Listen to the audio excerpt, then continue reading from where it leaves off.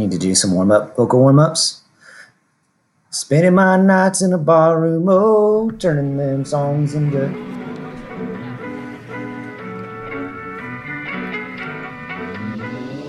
And welcome to Practical Wellness Radio. I'm your host, Ted. Coach Cody's going to join me in just a moment. And on the pod today, we're talking about things that Cody and I wish we had done differently early on in our fitness journey. And hopefully this is insightful for you guys out there listening, whether you're early in your fitness career or you've been working on it for a while. You know, this is an opportunity to take some things away from what we have learned, you know, from our experiences. And at the end, we're going to get into some cool down questions. So these are listener submitted questions that Cody and I are going to take a crack at. But whether you're on your way to work, whether you are on your way to the gym, working around the home, we are going to get things started off with a warm-up. Some of the best lessons we ever learn, we learn from our mistakes and failures. The error of the past is the wisdom and success of the future. Obviously, this quote relates to what we're going to be talking about today, and there are a million quotes out there just like it. And I think the reason for that is I think the sentiment bears repeating. And if you're like me, you've made a lot of mistakes, and you will probably continue to make a lot more in your life. But actually, for your sake, I hope you don't make as many as I have, or I will. But don't let these mistakes define you. Just be aware of them, and then let that awareness allow you to choose who you are moving forward. The only real mistake is the one we learn nothing from.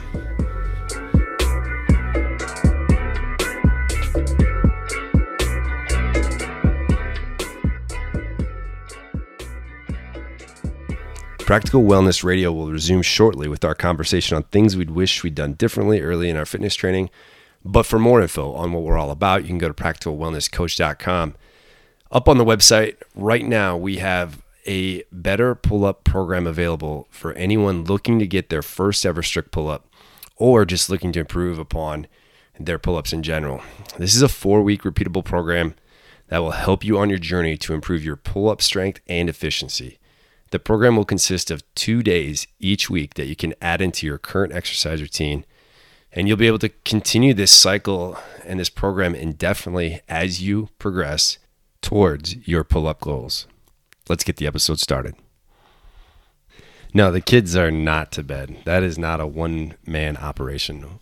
It could potentially be a one-woman operation. My wife could maybe do it by herself, but yeah, I mean, she's stronger than you, I'll admit. By far. She would choose not to attempt it by herself, though.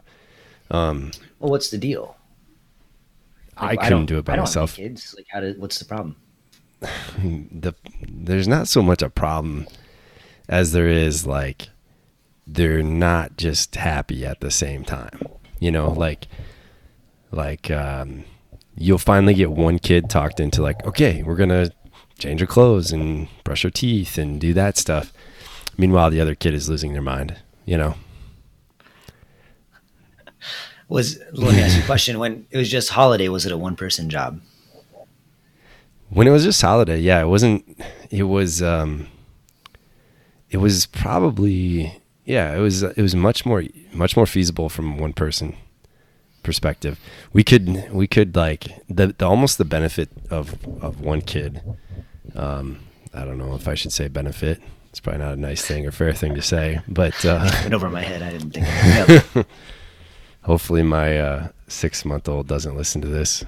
And she's gonna go back into the archives in 20 years and yeah. What the heck? You said this. When you have one kid, it's like you can tag team stuff. You know, like you can here, like you know, take the kid and then I'll clean up the dishes, right? Or like, yeah, let's just take her up real quick and we'll, you know, you grab their clothes or you change the diaper, or I'll put toothpaste on the toothbrush and do all that stuff.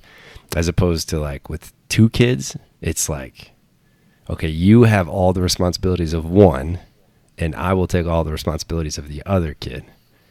And to people that have 3 kids, like, I can't even fathom that. Can't even fathom it. well, I wonder if you space them out enough, then they eventually start watching themselves. Yeah. I would guess. I don't know. There's a funny Jim Gaffigan quote about that. Like, I think he's got like a lot of kids, like 4 or 5 kids or something. Do you know who Jim Gaffigan is? Yeah. Yeah. And he is like, he's like, yeah, so we have 4 kids now, and 3 was quite a bit. And for anybody who has 3 kids and is curious what having 4 kids is like, now imagine you're drowning in the ocean and you can't breathe. You're drowning, water's crashing down, and then somebody hands you a baby. That's what it's like having 4 kids. I like that. Yeah. But I don't know, man. I don't know. I even feel like with 2 kids, like, we just don't get anything done. Like, anything. Like, everything is done at like 70% completion, like efficiency rate. Yeah. Yeah. Efficiency rate and completion. Yeah, exactly. Like, everything. Well, and like, I'm sure they get up early too. Yeah, they do. But our kids actually aren't too bad. They, like, once they're asleep, they sleep pretty good. That's a positive. Yeah. Because it could be like, it could be like staying up late and then like, you know what, we're going to get up early too. Where you could maybe get some stuff done. Yeah, they definitely have done that. Holiday has snuck into our room. Like, this happened at least once, maybe twice. Is that scary? She sneaks into our... It is. Is it like a scary moment of like you're dead asleep and then there's like a human looking over you? Yeah, there's like, it's terrifying. It is. Because like, you're just so startled by it, so startled by it. But she's done it actually a handful of times. Touching me. But twice she's woken up. She's woken up where she like walks into our bedroom and like just starts flashing the lights on and off, on and off, on and off, on and off, and it's 5:15 in the morning. You're like, Jesus, what is that? And no, it's just a little toddler that's about 2.5 feet tall, 3 feet tall, But no, you definitely like every night before I go to bed, I go around and I like make sure like all the doors are locked outside and so she can't like sneak outside. That's my biggest fear. That's fair. And then we have a gate that goes down into our basement, but we sleep and we live on the main floor, and then Holiday's bedroom is upstairs, and we've got like a pretty big staircase that goes up to her room. And she has never, ever, ever, ever, knock on wood, fallen down the stairs. But that's my fear, is that she'll fall down the stairs at some point. Yeah. Yeah. That's probably pretty terrifying. And she sleeps with like, she's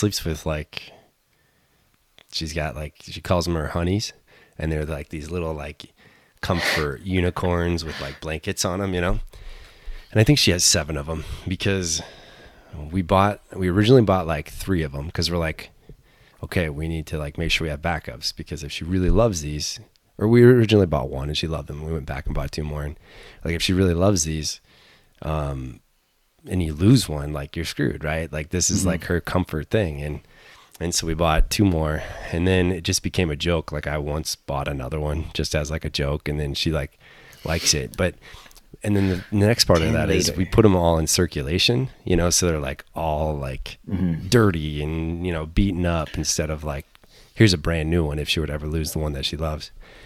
And then we've somehow now gotten up to, we have like 7 of them.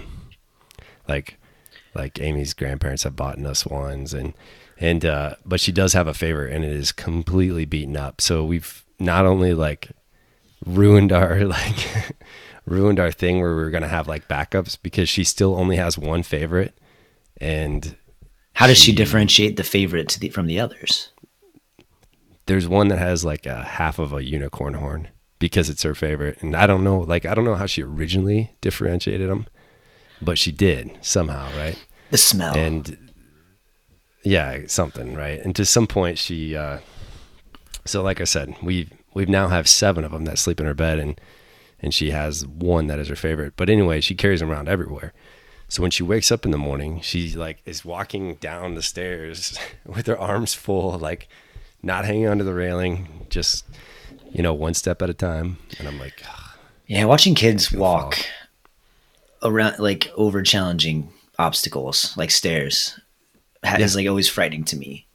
And I remember this. It takes me back. We were once at a meeting. I don't know if you remember this. And it was like a big meeting. It was like at night or something. I don't really remember like the context or what we were talking about, but I do remember that, the yoga instructors were there. The fitness coaches were there. This is at ProFit. I suppose I should give that. And I don't know whose baby was there. Was it Stacy's?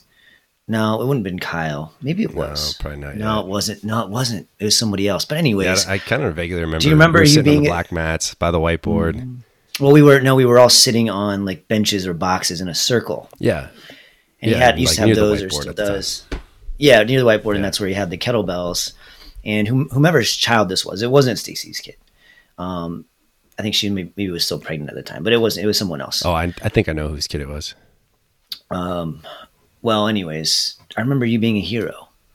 Because that kid went to grab the kettlebell and pulled it off this shelf, basically. Yeah. And I've never seen anybody move so fast in my life. It was already in.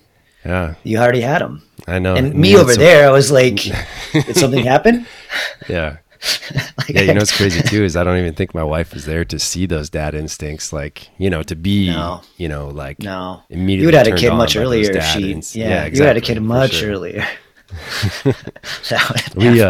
I do remember that. I think maybe could Tawny have had a little kid? It could have been. Yeah. It could have been one of Tawny's. I'm thinking of maybe Beth. I don't know.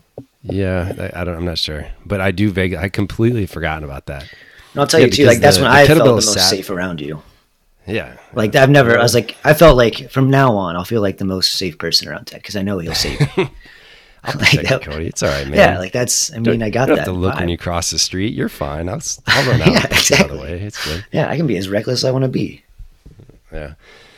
Yeah, I don't, again, knock on wood. I don't think ever, Holiday's had a couple of like things where she'd been like by herself and she's gotten kind of hurt. But she might have like one little scar on her body. She has this little scar next to her eye. She fell like climbing her grandparents' entertainment center, like TV stand. And it's completely her mom's fault. She was watching her and that's what happened. So I wasn't even around. If I would have been, who knows? Yeah, who knows? I mean, she probably wouldn't have that scar. But, well, I think that's part of being a kid too, though. It's just like you grew up on a farm, and you know this you just get hurt. I mean, that's just the way it is. Julia's nephew like dropped a kettlebell on his foot like a couple days ago. Mm-hmm. Like he picked up a 15-pound kettlebell and it just got bruised really bad. And they thought maybe his foot was broken, but it doesn't sound like it is. Like he's been walking on it and stuff. So like it's unfortunate that stuff happens and you don't want it to happen. But I think as kids learn to navigate, the world, I remember like I touched a frying pan that was super hot, or like my mom's curling iron. You see your mom curl her hair. I'm like, cool. I have hair at this point in my life. Try it out. And like, I have a scar somewhere on here, on my head from that curling iron. Like, oh, I guess I'm not going to do that again.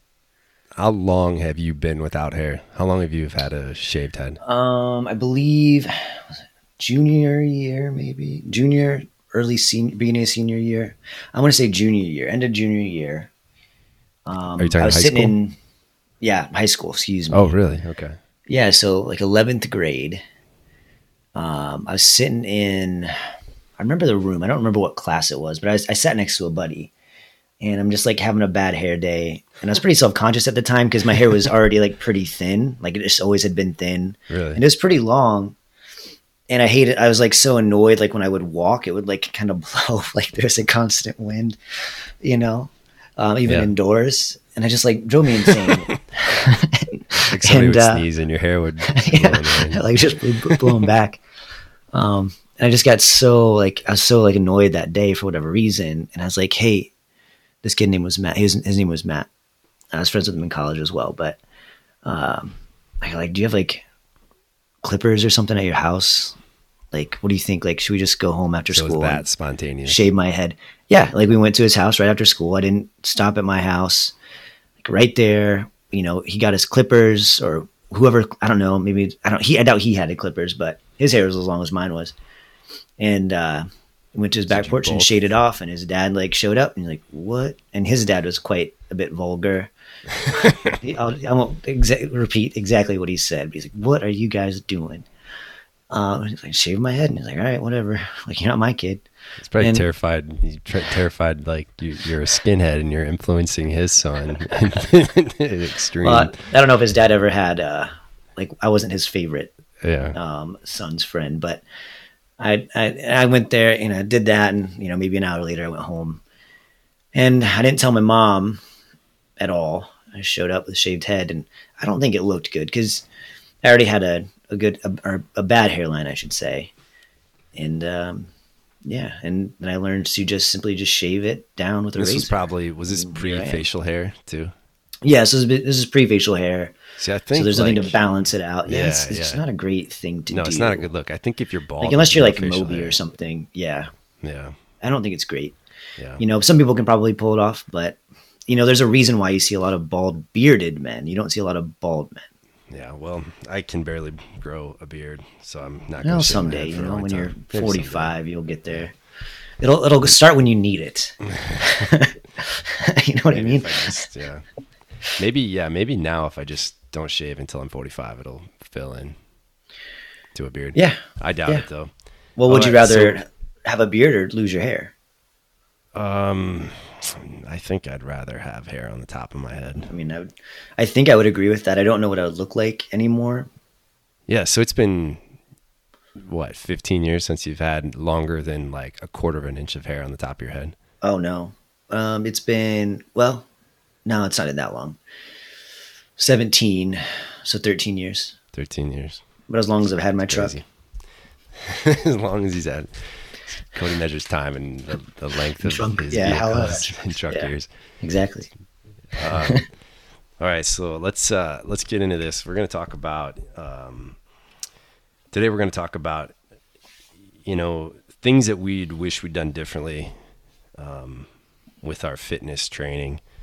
So, me personally, I've been kind of training and working out probably for about 15 to, I'd say 17, 18 years. Like, you're a high school athlete. 3 days a week. Yeah. I mean, 3 days a week minimum, and that's just, it's almost like, for me, it's not like, sometimes people are like, how do you have the motivation to continue to do that and to continue to make that a part of your life? And I think it's not really even motivation. It's just kind of become one habit, but almost like, I don't know, you've probably heard this too, Cody, is like, we just call it like it's discipline. And it's not discipline like where I feel like I have to do it. It's a discipline where it's like, I clean my ears I clean my ears out every day, or whatever that is. Like, I go brush to my teeth every day. Yeah, it's a discipline. It's just something that I kind of feel like I need to do every day.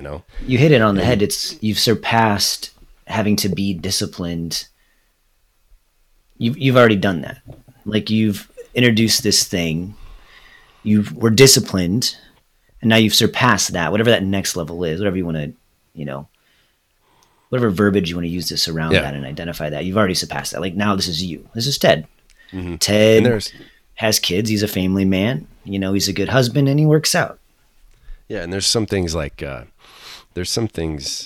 people have probably similar quote unquote disciplines, like some people might be like, I just, I read a chapter on my book every day, or whatever that might be, that's probably a habit I should also pick up. But I just, for whatever reason, this is just kind of where I am and where I, what I do. But anyway, with that experience, with that discipline has become a lot of experience, right? You've learned a lot of things that, that you like and things that you dislike, and maybe things that you wish you'd have done differently, in that time.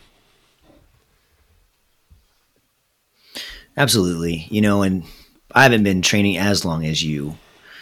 I didn't play any sports in high school or anything like that.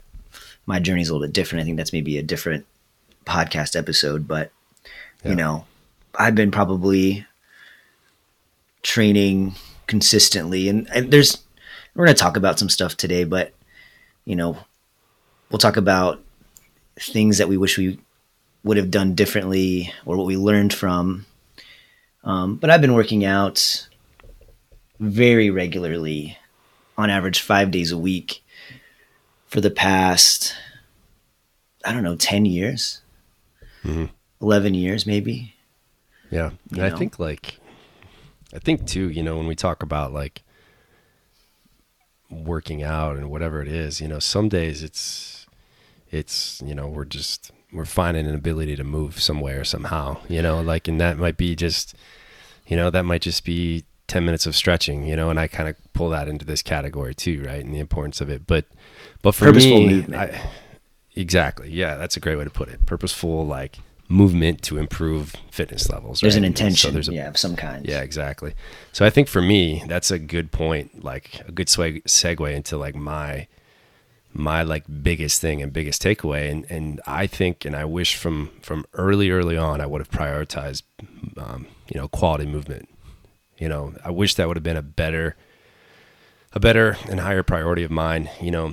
I just think it's so important to just move well, and whatever your goals are, regardless of those goals, like moving well is going to help you. It's going to lower your risk of injury. It's going to increase your chances of reaching your goals, Right. I think, without getting too scientific about it, like I think people that move better have better range of motion. And if you have better range of motion, every repetition of whatever movement you're doing, you're getting, like I said, more range of motion, more return on investment. Like if every repetition is like an investment, you're getting more back with every repetition. And the more you get back with every repetition, your chances and opportunities to burn more calories is better, build more strength is better and higher.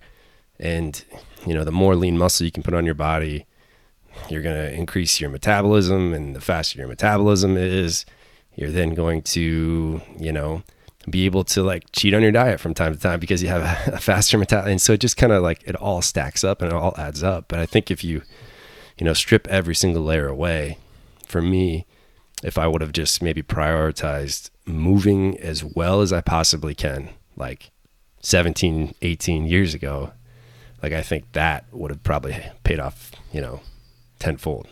Yeah. And what was like your limiter in that? Just, I didn't know better. I didn't have the right coach or any coach. Probably both of those for sure. And I think early on, like, man, when you're in high school and you're getting out and, or even if you're not in high school and you're just working out for the first time, like, I don't think the awareness is there. Like, I don't think the awareness of like, you're like, oh, I can squat, I can whatever, I can do this, I can, and until you maybe have a coach who can kind of communicate what better movement could look like, or maybe you see better movement, you're not really sure and you're not really aware of what that is, Right. And especially when you're younger, you recover so fast and you don't have a good context of what feels right as it relates to a movement pattern. I think we have some intuition, but if we're making some of these smaller movement pattern issues, you're not going to notice that. And then the problem is it snowballs, right? So then you get strong in those, poor positions, or Absolutely, you get in, to these deeper poor habits. Then you start to see these problems when you get older.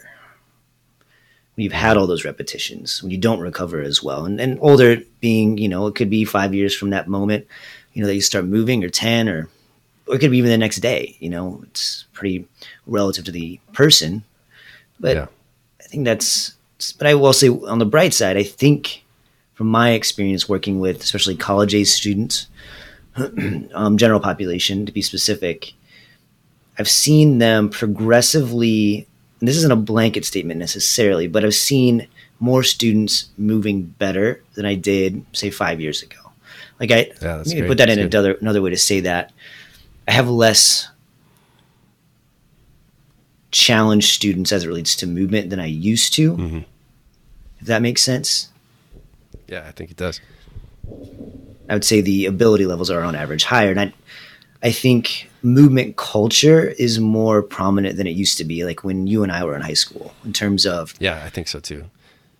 Quality. Yeah, I think so too. I think quality coaches. Exactly. Like when I was like first getting into fitness, it was more so about like you know, and being surrounded by meathead athletes too, you know, like it's just how much weight's on the bar, how can you, you know, whatever. And then you, like, you and I both have like CrossFit backgrounds, right? And so then you get into CrossFit and, you know, they defined, the squat's always an easy analogy, right? They define the squat, you know, as a hip crease below knee.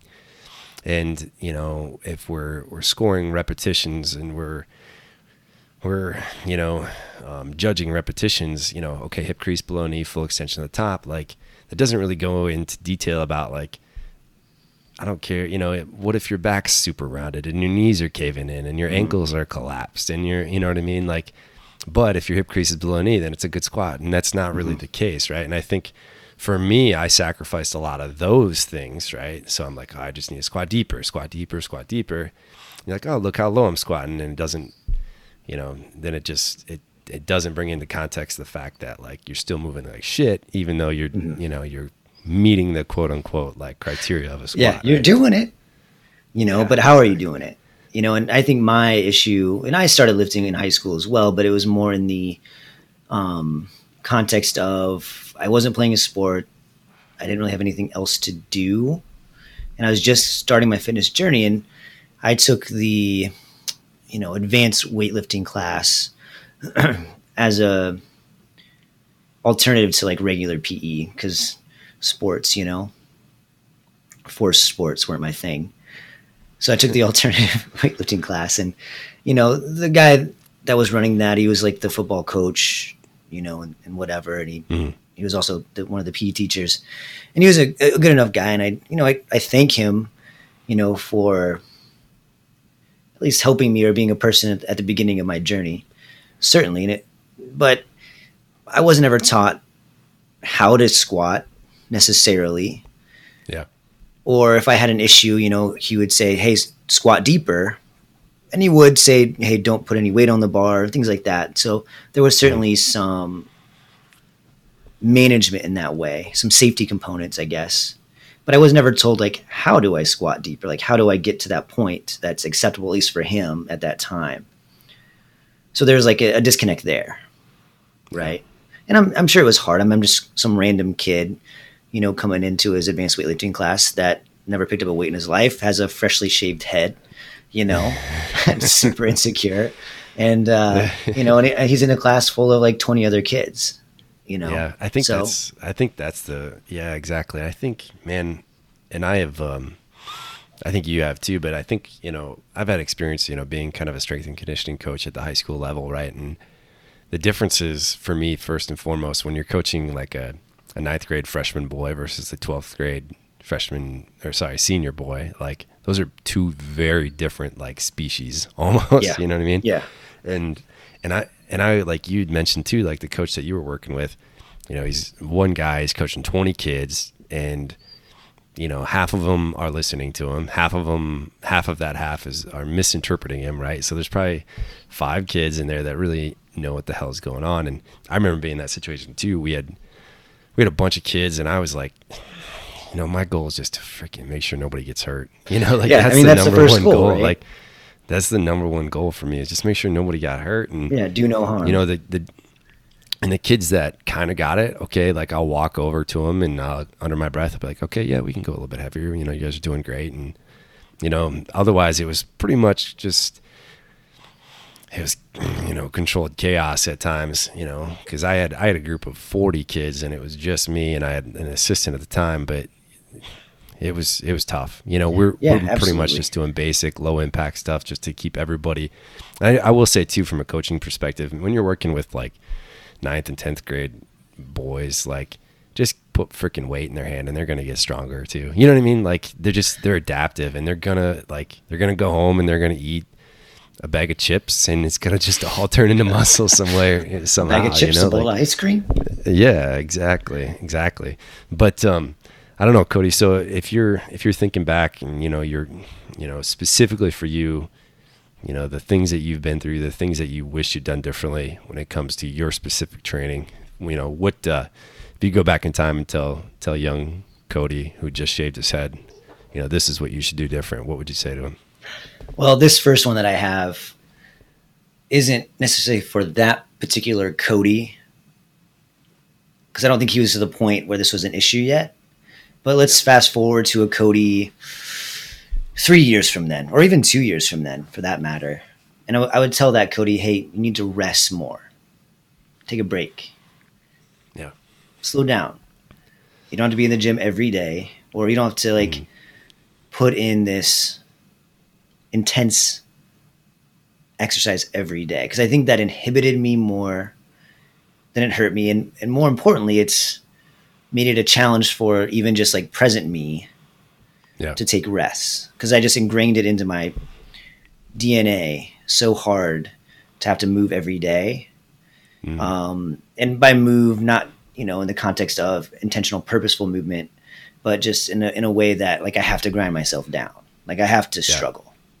Right. And I still kind of fight that battle, and I've learned a lot, and I'm mostly successful in that, especially the last couple of years, but it took me a long time to like, hey, like just relax, like listen to your body.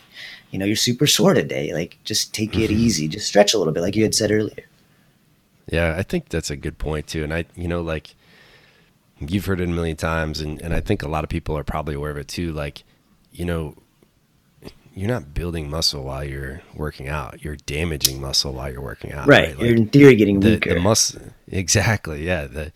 The growth and the quote unquote gains are happening as you recover. Right. So I think the studs in the gym are the ones who probably are great at recovery. And some of it is just genetics, like people are probably badasses in the gym because they're really, really good at recovery, whether that's a genetic benefit that maybe they have, that they recover, they don't get as sore, their body holds, H2O better, whatever it is. Right. And like, I think that that is a big role too. And even for me, like due to my, certain life circumstances, like I've had, I have 2 kids, and, working out has been not as often or as intense or as, frequent or as long of sessions as it's been. And yeah, my fitness levels probably dropped a little bit, but let's say I was working out 6 days a week for an hour to an hour and a half a day, right? That's just kind of what I was doing. Let's say before I had kids. Now it's 3 to 4 times a week for 30 to 45 minutes at a time. And I think like, yeah, maybe 5% of fitness level has dropped, but, and it's just crazy kind of how that happens. But, for me, I am ready to go every time I step in the gym because I'm pretty recovered usually. And, I can hit the ground running, and make the most of my opportunities in the gym and be pretty calculated, with what I do. Personally. And it sounds like your time spent in terms of like your return is actually you're getting more return from time spent than maybe you were doing the 6 days for an hour and a half. Yeah, even though you quantifiably were fitter, if you look at the numbers, you had to put a lot more work in, and you had put in, you said the number 5%. You had to put in 20% more effort to reach that extra 5% of fitness. Yeah. Yeah, I think. And again, I think, it's so funny we talk about this, and again, it kind of like moves into my like next point I was going to say is, it's hard to know exactly and trust that and listen to that. And I think for me, if I would have had access to a good coach, earlier on, or even just, like trustworthy communication with a good coach, like, not a coach who's going to program the best workouts for me, but a coach that was going to, make sure that I had a plan where it wasn't like you put it, like grinding yourself into a dust and then showing up the next day and just expecting yourself to grind into a dust again. Because I remember coaching a lot of people and it's hard to keep some people out of the gym. It's really hard to keep some people out of the gym, and I don't think that's a bad thing because a lot of people I think go to the gym because it's kind of a therapeutic opportunity for them. But there's worse places to be able to stay out of. Yeah, exactly. Yeah, exactly. But I think if you have a quality coach, that coach is going to be like, hell yeah, if you have the time and the opportunity to go to the gym 7 days a week, that's great. But let's make sure we have a good plan. And, it doesn't have to always be, grinding yourself into a pile of dust every time. I think kind of with that too is, if you can avoid that full throttle effort where you beat yourself up all the time, you're going to probably prolong yourself, right? And so like when we talk about like the corny line of like fitness is a journey, right? It's not a destination, right? And so it's like if you can have a good communication with a coach where you can still make it fun day in and day out, I mean, I think your opportunity to continue to grow and become more fit is pretty high. Oh yeah, well, it needs to be fun. It needs to be enjoyable. It needs to be exciting in some ways, and it's not always going to be that, but there has to be some element. Work. Otherwise, you're not going to do it at the end of the day. Exactly. Whether that's, you'll do it maybe for a few weeks, a month, 6 months, a year, maybe more, but eventually you're going to be like, hey, like, I'm not doing this. This isn't fun. My priorities might change, and you need to have that little extra motivation outside of even just objective progress as well. Yeah. I've been on, workout regimens where I'm like 3 weeks into it, like a 12-week squat program. I'm like, there's no fucking way. There's no freaking way I'm going to finish this. It's like, this is going to beat me into nothing. And you grit and bear, and you try to work through it, and you're like, okay, I finished my 12 weeks and now I need to just take a break or do something else. And I think that definitely has a place. Like if you have certain goals that kind of, meet a criteria where we need to really ramp things up and take on whatever it might be, I think that's good. But then if you have a good coach, you can sprinkle in some other things to make it fun. That's where the big gains can be made. Yeah, I think it's important to say that, like, it's all contextual, right? An Olympian's training program is not going to be as fun, maybe as you or I's. For sure. It's their job at that point, right? And they have some higher goals or competitors. Where I think as you or I, we don't need to be doing that program. Like, if there's no fun in that program, no thanks. Exactly. It's the same way, like, it's the same way where like you and I might have a hobby that somebody else has for a career, and we're going to take a different approach to our hobby as that person would to their career, right? So if this like Olympic level power lifter who's competing against the strongest people in the world, they're going to be like, shit, I got to wake up at 5 a.m. I got to work out. I got to do this. I got to, because if they don't have their job anymore, right? Whereas you and I might have a hobby of whatever it might be, like call it fishing, right? Like we're like, oh yeah, let's go fishing. Let's have a couple beers, baits and hooks and sit on, whatever it is. Whereas other people, I've seen the micro, deadliest catch. Like those guys are working. Like it doesn't really look that's that enjoyable that much, living on a boat. It's hard to see the difference. Like, where's the line at? I think it gets a little blurry when we're looking at exercise and fitness in some capacities, especially, in the CrossFit realm, in particular, even in like some of the strength ones, like powerlifting or Olympic lifting. Like, what's the line? Where is this not healthy anymore? Whether that's mental or physical, right? And it's okay for those higher level athletes to push that line. And if they're willing to accept some negative consequences down the road, that's their choice, right? But you got to understand what's the outcome goal. Like, what am I doing this for? And if it's not to win a gold medal or whatever the case may be, or to set a world record, and that doesn't line up with what you want, like, then don't sacrifice the things you don't need to sacrifice.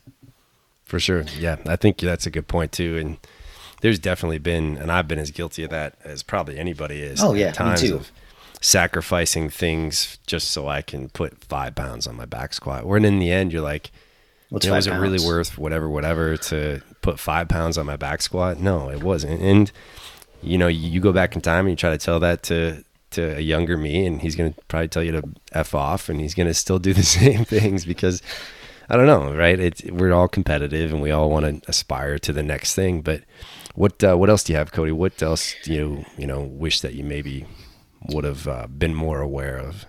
Well, I think this goes back to a little bit of your form identification when you were younger. This kind of goes into that a little bit. But I wish I would have done more tempo work to, help with my movement patterns and my form, being a little bit more mindful of that, right? Having that exposure. So tempo squats, tempo deadlifts, tempo, whatever. You can put tempo on anything. Tempo pull-ups, just adjusting that. And that can go in a variety of ways, right? That can mean slowing it down. That can mean speeding it up. It might mean add pauses, but just adding more tempos and doing that more. And I try to do more tempo work than I do anything else. Like that's 60% of what I'm doing, 70% of what I'm doing. Yeah, I think, Cody knows my freaking love for tempo work. It's pretty much all I really do at this point too. And for me, it's funny how so many of these things and kind of things that you brought up, things that I brought up, how they kind of tie in with each other. But anyway, like the form and the tempo and, the tempo has given me an opportunity. I do tempo every single day. Every single day I do a tempo. Yeah, I would say you probably do it even more than I do. Yeah, and for me, it continues to prioritize good movement. You're hyper aware, right? If I tell you to put a bar on your back, and for whatever reason, we always use squat, and I'm going to continue. It's kind of the go-to, and everyone knows it. Right? Yeah, exactly. But anyway, so if I tell you to put a bar on your back, and I tell you to take a 5-second count on the way down, so you're going super, super slow, 5 Mississippis on the way down. You get to the bottom of the squat, hold it for 5 Mississippis, and then probably I think the most challenging out of all of them is to give yourself a 5-second count as you stand up. So you're not even standing up really fast. That's brutal. I've done it. That is super brutal, right? And that's not something that I think you should live and die by and do every single time, right? But no. You're going to be so hyper aware of how you're moving, the weight in your feet, your core stability, all that stuff. And I think if you sprinkle that in, you mix that in, like I said, this kind of all ties in. If you have a coach who kind of understands that and knows what they're doing, you're able to mix that in and have some benefits. And now I say, let's do 5 reps of that. Well, each rep is going to be 15 seconds. So whatever 15 seconds times 5 reps. Think about the time under tension that you can, I can put 45 pounds on anybody's back, and that will cause you to break a sweat, Mm-hmm. And so that's another benefit, I think, for anybody, adding that tempo work, your risk of injury is so low, because you're so hyper aware. You're not moving jolty. You're not doing anything kind of erratic. You're hyper aware of what's going on. If anything, it's really hard to talk yourself into adding weight on the bar when you're doing tempo squats. Cause like I said, it's not, you're like, and you it's not comfortable. An empty bar on your back. Exactly. But it carries so much value. And you said a lot of them already, right? And my favorite thing is, and this is important to remember, and I tell my students this, your muscles adapt faster than your, tendons and ligaments. And a lot of people get in trouble because they don't allow their tendons and ligaments to strengthen. And this is one way to do that, adding this tempo work in. You're going to be able to move better. You're going to be more injury resistant. Yeah. Right? And you're going to get stronger. You're not having to use that stretch reflex. You can't bounce, like say again, out of the bottom of the squat. Mm-hmm. Right? And that carries a lot of weight, no pun intended, for years to come. And if you can get strong doing tempo work, you're just a strong person. For sure. I think we as humans always have the ability to speed things up too, right? I mean, I think if you train at a tempo and you train under control, and I tell you, okay, now we're going to go for it. Let's see how fast you can move. You'll always be able to kind of amp it up and move into that next gear. But yeah, so exactly. I think like I said, I could talk the whole podcast on how much I love tempo work, right? But we'll put a pin in it, because I think we'll put a pin in it for another podcast, because I think there's more to say. And I think that we talked about tempo work more in the relation of like slowing things down, but you can, quantify tempo work as speeding things up too, as you're kind of starting to allude to as well. But let's put a pin in it. What was your next one? Yeah. So, the last real big one that I wanted to touch on is, setting specific goals, right? Like, I think sometimes our goal setting is too broad. It's too broad. It's like, it's hard to, and I'm not telling you to like, set small goals, right? Like you can still set big goals, but if your goals are too broad, like, you know, owning the gym and having new members come in, and people would always be like, oh, I just, you know, I want to get a little fitter, you know, like, and it's a tough thing for me. And it was a tough thing for me at times to be able to be like, to continue to poke back and be like, well, what does that mean to you? Right. Cause it could mean a very different thing to you as it does to them, as it does to her, as it does to him. And so I think setting very specific goals, right? And so if somebody wants to be like, I want to be able to do 10 unbroken pull-ups. I want to be, you know, that's my goal. And so I was like, yeah, that is a pretty specific goal, but you know, what's our time frame look like? What are we looking at? How many pull-ups can you do now? Oh, I can do 1. Oh, interesting. Okay. So you can do 1 now. Let's break this down into a more attainable, more achievable goal. And they're like, oh, well, my shoulder kind of hurts here sometimes too. Okay, so what's the, you know, like maybe our number one issue is doing a bunch of prehab work and figuring out why your shoulder hurts all the time. So then we can really then dive into like an upper body pulling strength program where we can make you better at pull-ups. And so I think the next benefit to having like super specific goals is you're probably going to reach them. So if our number one goal is like, let's figure out how to get your shoulder healthy. And once we get this shoulder healthy, then we're like, okay, now we can move on, right? As opposed to having all these setbacks when this big overarching goal of getting 10 unbroken pull-ups is it's a big goal so far down in the that road. context. Yeah. And you're alluding to like this idea of process goals. So you focus more on the process as opposed to the outcome, right? And people don't realize you need to do that. Like they do set these big, huge goals. You know, you're 9 pull-ups away, and we have to navigate pain as well. That's going to be very hard for you to achieve, right? So let's take a step back. Let's figure out why you're having pain first, so we can actually work on the pull-ups and not, you know, again, this goes back to not creating any more damage. So that quality movement, right, that we talked about earlier. And then go from there. And does that look like, hey, I need you to do these shoulder, you know, prehab drills, these exercises to help with this, so on and so forth, like on Monday, Wednesday, Friday for this long, right? So now they have this process, and then you measure that progress of, in this case, pain.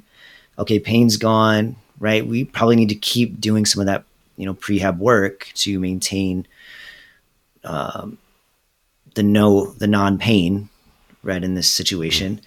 And then, hey, we got 1 pull-up, then going from there. And what does that process look like? How do we get to 2 pull-ups? How do we get to 3? And be able to navigate that, which is challenging, and it takes some time, and it puts a lot of that ownership on the athlete or member as well, which can be a bit of a roadblock sometimes, right? But I agree completely. Yeah. People need to have these goals. And, you know, especially as I have been programming more for the individual. And this is me, not personal training, but just programming. I'm like, hey, what are your goals? And then people just say, hey, I want to get fitter, or I want to stay healthy, which is fine. I respect that. Absolutely. Yeah. But I found that is more challenging for me to program than someone that has something more specific. Yeah, no, I agree wholeheartedly. And that does kind of, you know, my second and third kind of points that I brought up today kind of, you know, if you can communicate, you know, my second point was, again, you know, having good communication with a coach, right? And so this third point being of like setting specific goals. Like if I felt like if I would have been able to, you know, set more specific goals, you know, I would have been able to probably achieve more, you know. Sure. I just really would have. And, you know, cause it gives you that little rabbit to chase that you can catch, as opposed to, you know, the one that's so far out there, you have to like, well, it gives you more motivation to get too. There. It does. And if it gives you, and if you have that motivation, then you're more likely to show up and, you know, attack it and move on to the next specific goal. You know, if like, hey, my goal is to deadlift X amount of weight in this time frame, even, right? When that deadlift day comes around, you're going to put more energy and effort into that. You're going to be more mindful and more present, as opposed to it just being another workout. It's just a workout. I'll get through it. I'll put more effort into the one tomorrow. Right. And then that just becomes your mentality every day. Whereas if, hey, like, this is my goal, this is my very specific goal, whatever that may be, I'm going to put more effort in. I'm going to get more return out of that. And it even goes into the context of, hey, like, today's a rest day. I need to rest so I can put more energy into that next training day. Yeah. Yeah, absolutely. And then you're going to stick with that program longer. And I've had clients in the past not have like these specific goals, and gosh, it's so hard for them to stay on long term because there's no really intrinsic motivation outside of, hey, let me just sweat and work out, which again is fine, but you know, if you're having trouble, and everybody, yeah, absolutely, it's fine, but especially if you're not, and we kind of talked about this at the very beginning, if you're not past the point of discipline where this is a lifestyle, you're gonna have a hard time staying consistent. For sure. And that's why I think too, having a good coach, having somebody who can, you know, sometimes you might walk in and I know you've experienced this, Cody, too. Somebody will walk into the gym and they'll be like, hey, I know that I'm supposed to work out. It's something that people are supposed to do. I know I probably need to lose 10 pounds. Show me what to do. You know what I mean? And then, you know, those people, yeah, they're great and they're awesome. You know, like they help keep the lights on when you're running a gym. But then it's maybe up to you as a coach to communicate different things to it. Like, hey, you know, what excites you? What do you, you know, yeah, you know, do you want to look better in the mirror? Do you want to, whatever that might be, right? And so, okay, I'll help you do it, and let's move on, and let's figure out a way to get there. And I'll say, if you don't do that with those individuals, you won't see them for very long either. And that's on the coach in a lot of ways. I mean, that's on the coach putting that ownership on that particular person. Yeah. Right, and asking those questions and guiding them. But yeah, if you don't do that, again, adherence is usually pretty low. For sure. 100%. Yeah. I think that, again, that's a topic too. I mean, that is a topic that we could spend a lot of time on. In fact, I always wanted to get to a point, you know, when I ran my gym, you know, where each member could be partnered up with like a coach, you know, in our gym. Yeah, where each member could, you know, have weekly check-ins, monthly check-ins with the gym. And, you know, we did kind of like, you know, I think if you were coached by me on a regular basis, you probably saw the spiel of me walking up to you and be like, hey, how you doing today? You know, like, oh, you know, what's going on? How's this knee feeling? How's this, you know, like, whereas maybe very informal, I wish that I maybe had gotten to the point where I made it just a little bit more formal and a little bit more dialed in and calculated. And man, I have this theory, you know, where people say like, oh, I don't have any regrets or whatever. Have you ever heard this theory? Have I told you this? Just not having regrets? Yeah. So anyway, so like people that say that they don't have any regrets are full of shit. They are so I haven't heard this. Shit. Like how? Yes. No, I mean, you've heard people say like, oh, I don't regret anything. I have no regrets. I've heard that. I have no regrets.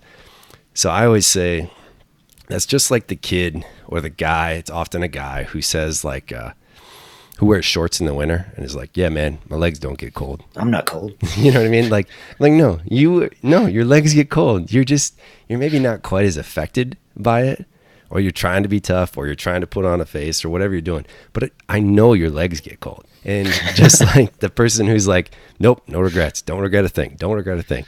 Yes, I know you have regrets. You have to have regrets.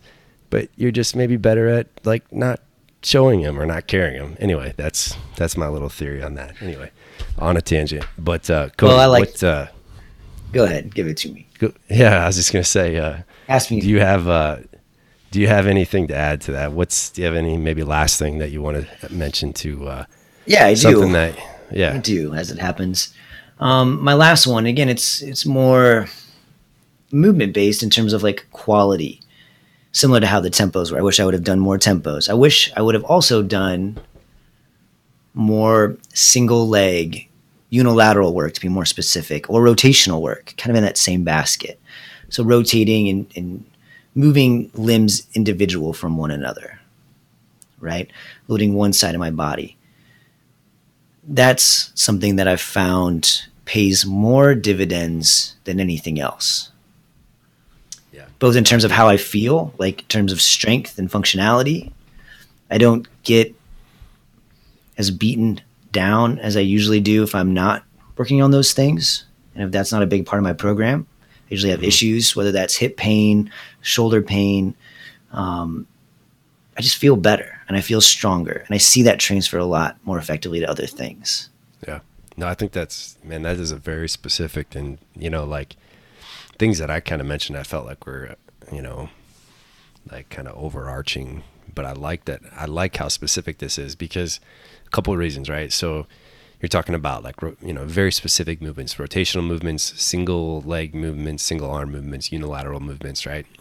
And I think number one, if you were to go to like a sports specific like strength and conditioning program, they're all doing like lunges or one arm presses or like side lunges or rotational med ball throws. And it's all the things that you just mentioned, right? And I think that's super valuable and super powerful. Like when we did, and earlier in this podcast, we talked about when I ran my strength and conditioning program, I handed kids kettlebells, I handed kids dumbbells, and we were going to press them. We're going to lunge and we're going to do a staggered stance RDL with them. And I think that stuff is so valuable because we all have dominant legs, dominant hands, whatever. And so you're going to be a little bit stronger in one side, a little bit weaker on one side.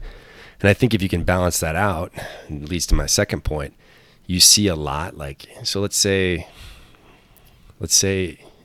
strength and conditioning. And then the second one would be like, if you go into a PT's office, like physical therapy, everything that they're doing is also unilateral stuff. Even when it comes to the shoulder, like, they're taking bands and they're twisting with the band, and that's rotation even in the shoulder, let alone, I think you may be alluding to like the torso, like rotations and stuff, but it's so powerful. And it's like you had said, like you're reaping the rewards, I think, at another level by doing that unilateral stuff. Oh yeah. And if you still want to do those bilateral movements, it's going to drive those even further. You're going to have a higher ceiling for those, right? And you can think of this, and I use this analogy a lot, but you can think of this like as the, base of your pyramid, right? Being strong through individual limbs will just give you a higher pyramid right at the end of the day. How tall is a pyramid? It's as wide as its base. Yeah, there you go. You almost got me. No, yeah. It's getting a little late here, right? Yeah. But absolutely. And I think especially people starting out, they don't do those things enough. Yeah. Like, give me a high quality lunge. Give me a weighted lunge. Give me a lateral lunge. Lunge all over the room. You should be able to do that before really anything else as it relates to a back squat or even a deadlift. Yeah, I think you hit the nail on the head, because I remember too, again, using the, conversation piece of like the 9th grader who comes in and is like wants to play the sport that I coached was lacrosse, and he wants to play lacrosse, but I ask him to, in warm-ups, right? We do some high knee stuff, we do some quad pulls, we do some, bridge walks, some skips, and then we do lunges. And you'd be amazed at how many kids can't like lunge, they can't lunge because they just have never been asked to and never tried or never been forced to, whatever. But then you watch kids who can lunge really well, and I bet you every one of them is probably pretty strong, Oh, yeah. And there's a positive correlation. Personally, yeah, exactly. Even for me personally, I had kind of a minor back injury that was kind of then turned into chronic. And so I really struggled to squat, right, for probably close to a year. So I did a lot of lunges because I was like, I need to, I want to improve my leg strength, lower body strength. And so I did a lot of lunges. And eventually, my back started to feel better. And then another instance, I broke my ankle one time, and, I just did not have the dorsiflexion to get into a squat, right? And so I still could kind of lunge, keeping, my ankle in a fixed position, and I didn't see any drop off in my squat. I went like almost a year was squatting like 3 times in a year, and just because I was lunging, and I remember was that. able to maintain and still get maybe even a little stronger. So I think you're great. I think that's a great point. Yeah. And, going along with all that, and you touched on this already, but I think it's worth saying again, and maybe a little bit louder, we don't, day to day or even in sport, we rarely, I should say, move bilaterally. It's always steps. It's always this unilateral based movement. So if we're thinking about both performance as well as health, it should be a priority. Yeah, absolutely. Well, that's great, man. Do you have any last points? Do you want to maybe we should just kind of go through one more time real quick. For me, I've got 3 big ones that I want to. Yeah, go ahead and shoot them off. Again, one more time. Mine again are going to be, things that I wish I had done at an earlier time in my fitness is number 1, prioritize better movement. Number 2, just have good communication with a coach or accountability system or whatever that might be, just to ensure that I had a plan and ensure that, progress is being made, ensure that I'm able to, fight through plateaus, make it fun, whatever that is. And then the third one for me was, setting, specific and attainable goals, like attainable goals that you're going to reach, and it's going to kind of fuel the fire to continue to move on. What were yours, Cody? I'm happy we had 3 different ones because we didn't plan this out ahead of time. We didn't share these. Yeah. So my 3 were resting. So just making sure that I rest more, within the context of whatever I'm doing. And then working on tempos, whether that's slowing down or speeding up purposefully with intention. And then finally, spending more time rotating and doing unilateral based work in all capacities. Yeah. And I think I'd be further along than I am now if I had done those things, especially when I was, in my early 20s. For sure. No, I think those are great. And I think that, if there's somebody out there listening to this, and, I think it's important to note too, whether you are new, these are great things to kind of put into perspective and make sure that you're kind of taking advantage of and learning some lessons, that we hopefully can provide. Or maybe you are even almost as experienced as us or even more experienced as us, and maybe you still aren't doing some of these things. And I would say just kind of go through and make sure that these are happening and that these are a part of your fitness regimen. Yeah, they're good reminders. I need to remind myself frequently. Oh, for sure. We definitely get bogged down, but yeah, so there you have it. Those are 3 from both myself and Cody, 3 things that we kind of wish we would have, been a little bit more aware of earlier on in our fitness journey. But we're going to take a break and we'll be right back after this. Before we wrap the show up with our cool down questions, Cody and I would like to give a few shout outs. First shout out goes out to our producer, Matt. Hey, Matt, thanks so much for taking the time to put this together and getting our podcast out there for people to listen to. Second shout out goes to you, the listener. Thanks so much for taking the time to give us a shot, give us a listen. I know that in today's world, there are so many different things competing for our attention. The fact that somebody's going to actually listen to this and have any care whatsoever on what we have to say means a lot to us. But please take the time to rate, review, subscribe to Practical Wellness Radio. All right, wrapping things up here with our cool down question segment. If you guys have any questions that you'd like us to answer, feel free to hit us up. You can shoot us an email at info@practicalwellnesscoach.com. Today's question is from Wendy. All right, Cody, she says, she asks, how much water do I need to drink? And what's more important, exercise or diet? So I think maybe let's hit that first question first. How much water do we need to drink? Well, I think it's a good question. And I think there's a lot that goes into it, but we can kind of simplify it. But before we do that, let's maybe think about why water is important. I think we don't think about it enough. It's kind of on the back burner for a lot of other things. So let's attack that first. We'll just do a little list here.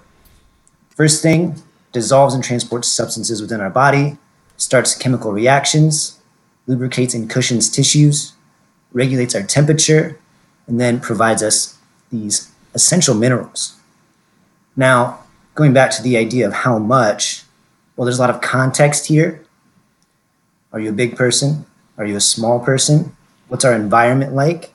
For example, is it warmer out? Is it the middle of summer and it's 100 degrees? Or is it, in the thick of winter? That's going to matter. Now, going along with that, is it humid out? Is the air drier? If it's drier out, you're going to need more water. Are you eating salty foods? You need more water. Are you consuming alcohol? You'll need more water. Are you sweating and having even purposeful exercise, need more water. So there's a lot that goes into that.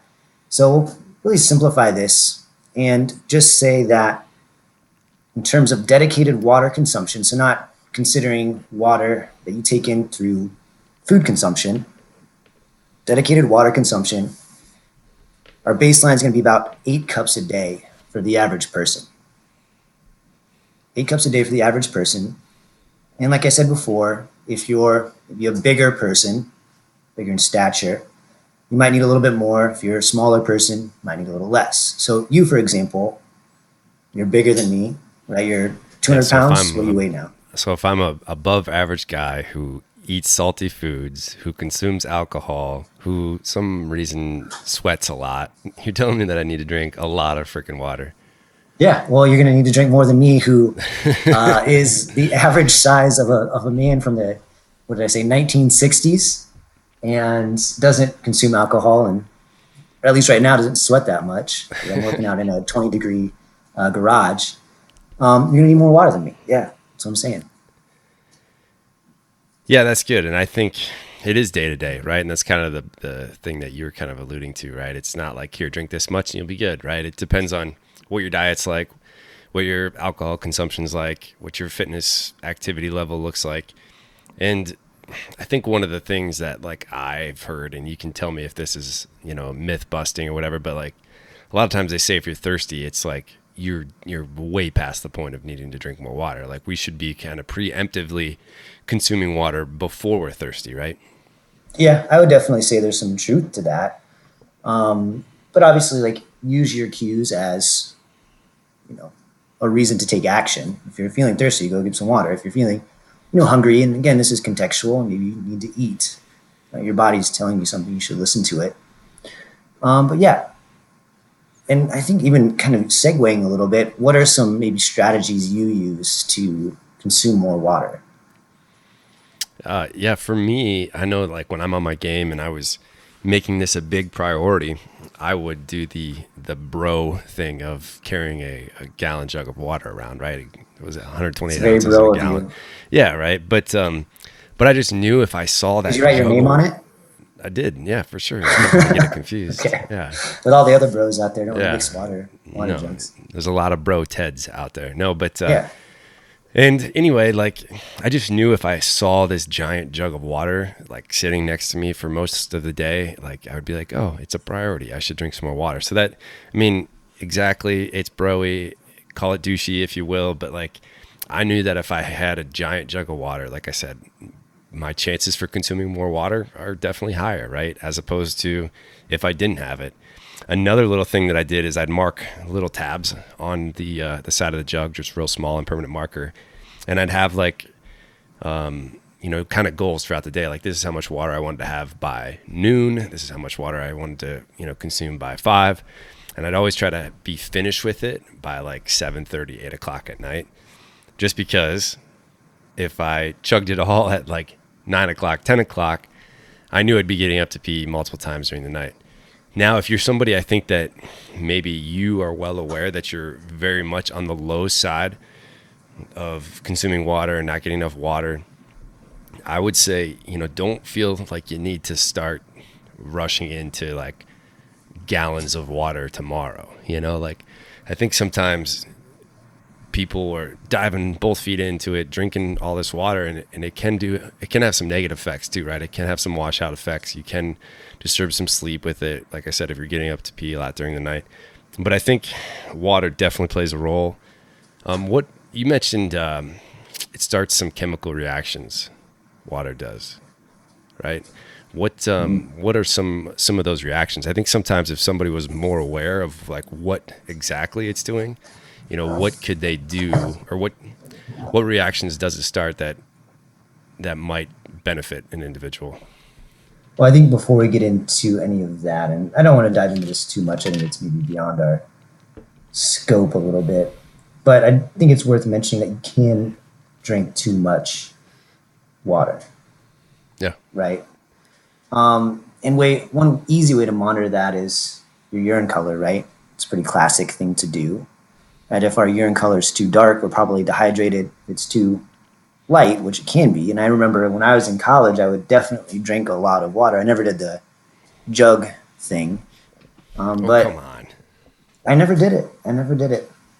But I would be peeing peeing constantly almost. And then it would be like super clear, right? And that can have a bit of a problem as well. And that's called hyponatremia. And that can be a big issue. You can look that up on your own.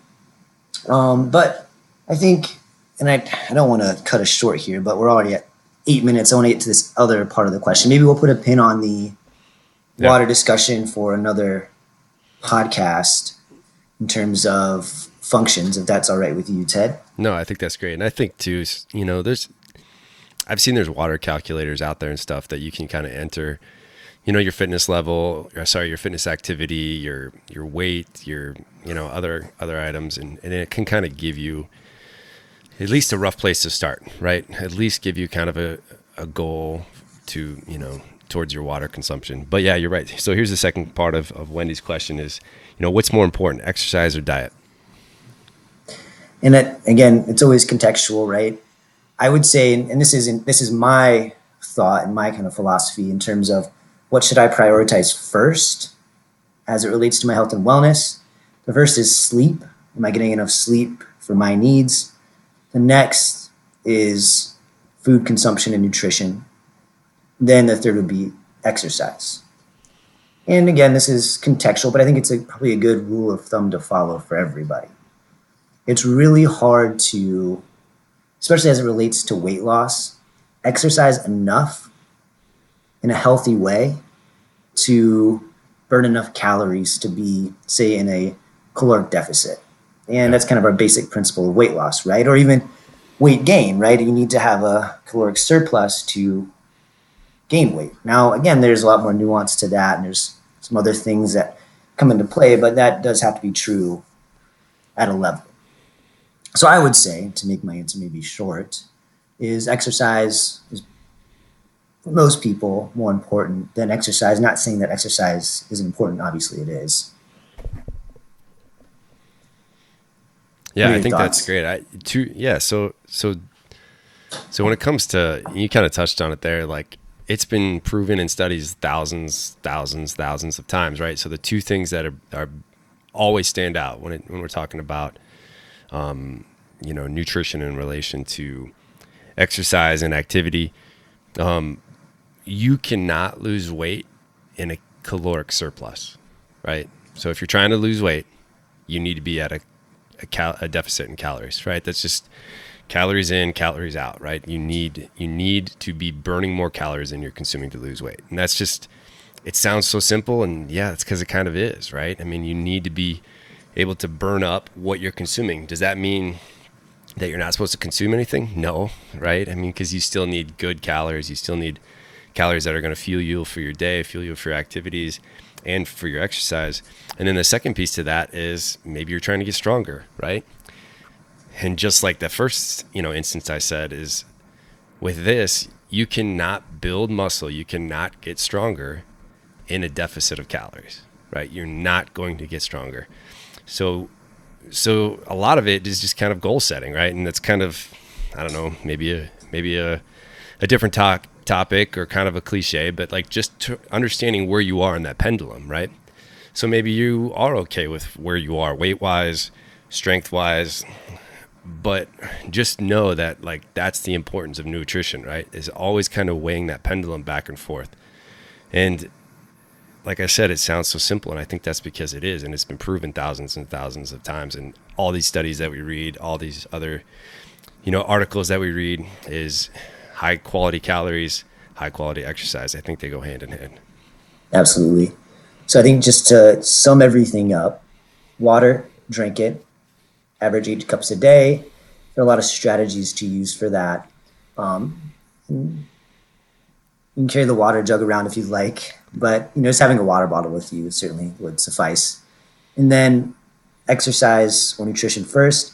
We kind of landed on nutrition first, even though it is contextual. But regardless, if you have especially any aesthetic goal, so this could be whether that's just how you look in the mirror, and that goes into losing weight, gaining muscle, etc., you got to really pay attention to what you're eating and how much you're eating. And again, there's going to be a lot of nuance within that, but that's just your general answer. Absolutely. Hopefully that was helpful for you, Wendy.